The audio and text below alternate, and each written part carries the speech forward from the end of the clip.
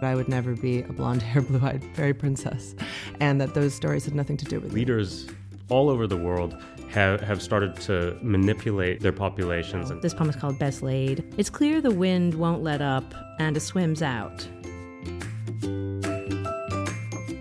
Good morning, everyone, and welcome to the inaugural Rhodes Forum on the Humanities. My name is Michael, and today Shantel and I have the great pleasure of interviewing Sasha Polakow-Suransky, the deputy editor of Foreign Policy magazine. Sasha, thanks for joining us today. Before we get started, would you just like to briefly introduce yourself to our listeners? Yeah, thanks so much for having me. It's good to be back here at Rhodes House. I was a scholar here at Oxford at St. Antony's College from 2003 to 2006 and did a DPhil in modern history. And I've been working in journalism since then, and I'm currently at Foreign Policy magazine. That's great. So I'm going to ask you a bit about your journalism career and your work at Foreign Policy. But before we get there, I'm going to toss it over to Shantel, who's going to kick off the interview. Hi, Sasha. So my name is Shantel, and I will be starting off by asking you questions about your experience here at Oxford and about your recent book. So considering the fact that you were here at Oxford in 2003 as a Rhodes Scholar, and today we are back at Rhodes House at Oxford, my first question would be, how did your experience at Oxford as a Rhodes Scholar prepare you to stand up for the world in the work you're currently pursuing today? When I was here, I was focused on quite different topics to what I'm working on now, but it did relate to foreign policy and international relations. And my focus was looking at South Africa's relationship with Israel during the Cold War, primarily their military relationship. And that involved digging through lots of archives in South Africa, interviewing retired generals and diplomats in both countries. And I think that I really got a firm basis academically, but also practically for what came later in my career by being here and working on a degree that required me to go out into the world and interview people in foreign countries, sometimes in foreign languages, dig through archives and really build the research skills that became very useful for me later on as a journalist, where you spend a lot of time interviewing people, often contentiously interviewing people who don't necessarily agree with you or the project that you're working on, and also how to assess documents and place them within historical context and create a narrative out of what those documents tell you and out of what those people tell you. Some of the time, people speak to you in a self-serving way because they want to secure their place in history and paint themselves in a positive light. And so it also taught me, even though I was in a history department doing a DPhil, some of the skills that are everyday requirements as a journalist today. Interesting, thank you. And then moving on now to your book. So what would you say was the motivation behind writing Go Back to Where You Came From, the Backlash Against Immigration and the Fate of Western Democracy? I've been interested in the issue of migration and refugees for a long time. In fact, I almost focused on that issue when I was at Oxford. I thought seriously about doing a master's in forced migration when I was here, but decided instead to work on the Israel-South Africa history that I was just telling you about. So the interest has always been there. And then in 2015, as the Syrian refugee crisis started to peak, I felt that this was the moment, if I was ever going to get serious about researching this topic and writing about it, this was the moment to do it. And at that point, you had over 1 million people coming into Europe, far-right politicians in most European countries, including some of the largest and most important, like France, using this issue to bolster their popularity and attack both migrants and people of migrant backgrounds who are French citizens or Dutch citizens or Danish citizens. And so the politics really turned in 2015 as politicians on the right started to manipulate this issue. And so I decided to leave my job at the New York Times, which was not the easiest decision.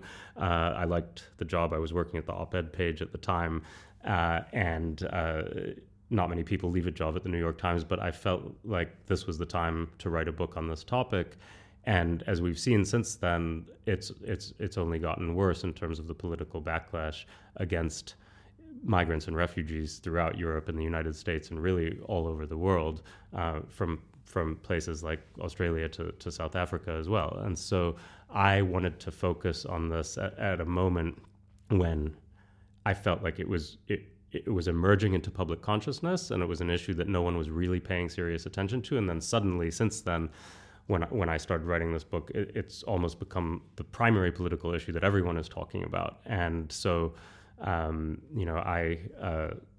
I like to think I got out ahead of it a bit. My only regret is that I didn't take seriously what was going on in my own country, because most of the book was written in 2016, much of it before the US election. I was focused largely on the far right in Europe, and I had a chapter and a bit here and there about Trump's rise in the US, but I hadn't focused on it as much, and I hadn't thought at that point in time that it was actually going to turn out the way that it did. And now he's gone and used the title of my book in attacking congresswomen who were born outside of the United States and ones who were born in the United States, and telling them to go back to where they came from. And quoting directly from your book, you say, "The greatest threat to liberal democracies does not come from immigrants and refugees, but from the backlash against them by those on the inside who exploit the fear of the outsiders." So to what extent do you believe that such anti-immigration sentiments have contributed to the rapidly changing global civic space in terms of who participates in it and on what terms? I think it's the central issue of our time, and I think it manifests itself in different ways in different countries. So I mentioned South Africa before.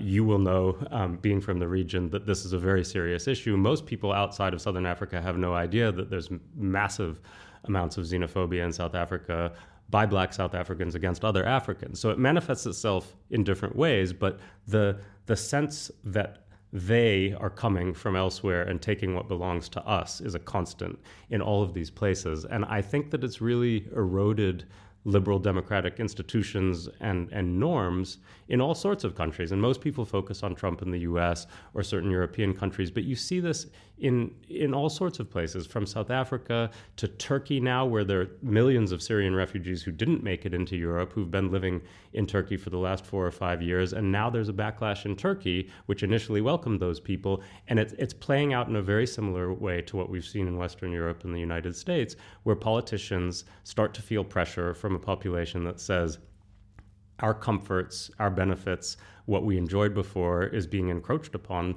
by these other groups who don't belong here, and they're taking what is ours. And you start to see a real turn in the politics then, because those politicians want to stay in power and to win votes. And they realize that non-citizens who are non-voters are not going to help them very much. And so they start to cave into the demands of an anti-immigrant population. And so I think it's very dangerous also, because it starts to create an erosion of liberal democracy that turns it into majoritarian democracy. What the majority wants goes. And that is not classical liberal democracy, because the institutions that protect minority groups' rights, that protect checks and balances, that protect an independent judiciary, all of that starts to fall away when majoritarian leaders say, this is what the people want, and we will serve the people's will. And they often shape and distort what the so-called people actually want in order to serve their own political ends. And so what you end up seeing is countries that have been vibrant and successful, long-standing liberal democracies start to fall apart, and these institutions that have been firm for many generations start to erode, and that can be a very dangerous thing. Interesting. So just following up on that before we move on to the next segment. So the theme of the Rhodes Humanities Forum this year is the role of stories in shaping the collective imagination. In this context, what role can the ordinary citizen play in deconstructing these anti-immigration narratives, and how do we actively reconstruct the discourse? That's a tough question. I think that most ordinary citizens who've had contact with people who come from other countries are not naturally predisposed to accept the kind of xenophobic rhetoric that these leaders, anti-immigrant leaders, are putting out there. I think most people who live in a community that's diverse and who have experienced everyday interactions with neighbors who come from somewhere else, their reflex is to be tolerant. And I think that what's happened is that leaders all over the world have started to manipulate their populations and tell them that the threat comes from outside, and that if your living standards are declining, it's not because of any policies that the government is responsible for. It's not the result of income inequality. It's not the result of any laws. It's because these outsiders, these immigrants, are coming and taking your jobs, taking your social benefits, taking your access to good public health care. And so the blame is directed on this outside group. So I think what ordinary citizens, especially those who know that that's not true and their own lived experience tells them that that's not true, is they need to get involved in everyday politics and push back against this narrative. And that can be done in various ways. You can vote for people who put forward a different, more conciliatory narrative. You can get involved in politics yourself. You can write op-eds in newspapers. You can go on TV and debate people who are putting forward these kinds of messages. And I think it's really important because there always will be a certain subgroup in any population that hasn't encountered difference and hasn't encountered diversity in people from other places. And they will react favorably to Trump's rhetoric or to Le Pen's rhetoric because they live in a community where everyone looks like them and talks like them, and they've never seen anything else. And I'm not saying everyone in those sorts of communities is receptive to this. Many of them resisted and know intuitively that it's destructive and untrue. But I think that it's a responsibility for people who have lived in big metropolitan areas where people from all over the world converge to counter that narrative and to put out a different political story, which may say, yes, your living standards have declined, and yes, things aren't great in this country, but it's not the fault of Polish plumbers who've come to England, and it's not the fault of Zimbabweans who've gone to South Africa that your living standards are in decline. It's because your own government hasn't done anything to help you and to maintain your living standards in this economic climate. Such incredible insights. I will hand over to Michael to go on to the next segment. Thanks, Shantel. To begin this sort of next half, I just want to transition more into talking about your journalistic work, your work at the New York Times and now at Foreign Policy. And I want to pick up on sort of the two hats you wear, on the one hand as a scholar in the humanities and as a writer, an academic writer, then on the other hand as a journalist and an editor. So I wonder how your academic work as a historian sort of influences your practice as a journalist, and sort of what are the benefits and challenges of transitioning from writing in one domain to writing in the other. I think history is probably the best discipline to major in academically if you want to transition into a career like journalism, because it is less dependent on disciplinary jargon. I feel that the history department at Oxford, for instance, and history departments in many places really value clear, accessible writing that isn't directed only towards other anthropologists or other sociologists, but has a general audience in mind. And so going from that into journalism is easier than going from a more specialized academic field because you don't have to translate from a form of academic jargon that's understood within the anthropology or sociology department into plain language that can be understood by a general audience. That's not to say there wasn't any work to be done. I heavily rewrote my dissertation, my DPhil dissertation from Oxford, and turned it into a mainstream book published by a mainstream press in the US, but it wasn't a full-scale translation of one kind of writing into another. It was just tweaking here and there and adding things and context and making it a little more accessible. So I think training in the humanities generally, especially in history, can be very good for someone who wants to go into journalism, also because of the investigative skills that you're forced to develop doing historical archival work. Because when you become a journalist, especially if you become an investigative journalist, one of the first things you have to learn is how to find sources, how to find documents, how to assess those documents, how to get them declassified from an archive if they're held by a ministry in a country where they're still top secret. And these are the kinds of things journalists do every day. And so I already had that experience here and knew how to do that, which was very useful. And also interviewing, which isn't something that occurs in all academic research, but a lot of fields will require you to do some sort of interviewing. In history, in my case, it was oral history, going to people who were players in the episodes and historical events that I was describing and getting them to tell their stories and explain their reasoning for acting the way they did and doing the things that they did, negotiating the deals that they did during the 1970s and 80s. And that also served me very well because I learned how to handle combative interviews with people who were defensive or trying to cover up certain things that they didn't want to come to light in the historical record, or trying to be self-aggrandizing and paint themselves as heroic when they actually weren't. And so all of those sorts of interactions that I had, even if I didn't know it at the time, later served me very well because I didn't have to learn those skills as a journalist. It just came to me naturally because I'd been doing it while I was doing my research for my DPhil. Right. I'm sure those insights will be very helpful for a lot of scholars who are considering going into journalism. But now I want to ask you about your role as an editor, specifically at Foreign Policy, and how you sort of achieve balance in the pieces you publish there. And sort of this question emerges from, I guess, the trends in trust that we're seeing around the world right now, the degradation of trust, whether that's in our immigration systems or border security or in multilateralism, international cooperation. And I'm wondering how you balance publishing pieces that attempt to uphold trust in the international system, broadly speaking, with pieces that are more critical of it or maybe even skeptical of its continued existence. It's a good question. I'm very open to everything. And I actually enjoy publishing stuff that I vehemently disagree with. And I found both at the New York Times and now in this job that often the authors with whom I disagree enjoy the process too, because an editor who disagrees with you as an author can immediately poke holes in the argument in all the places where that writer is likely to get attacked, in letters to the editor and responses elsewhere on the radio. And so I think being open to a variety of perspectives, it's something that came with the territory at an op-ed page.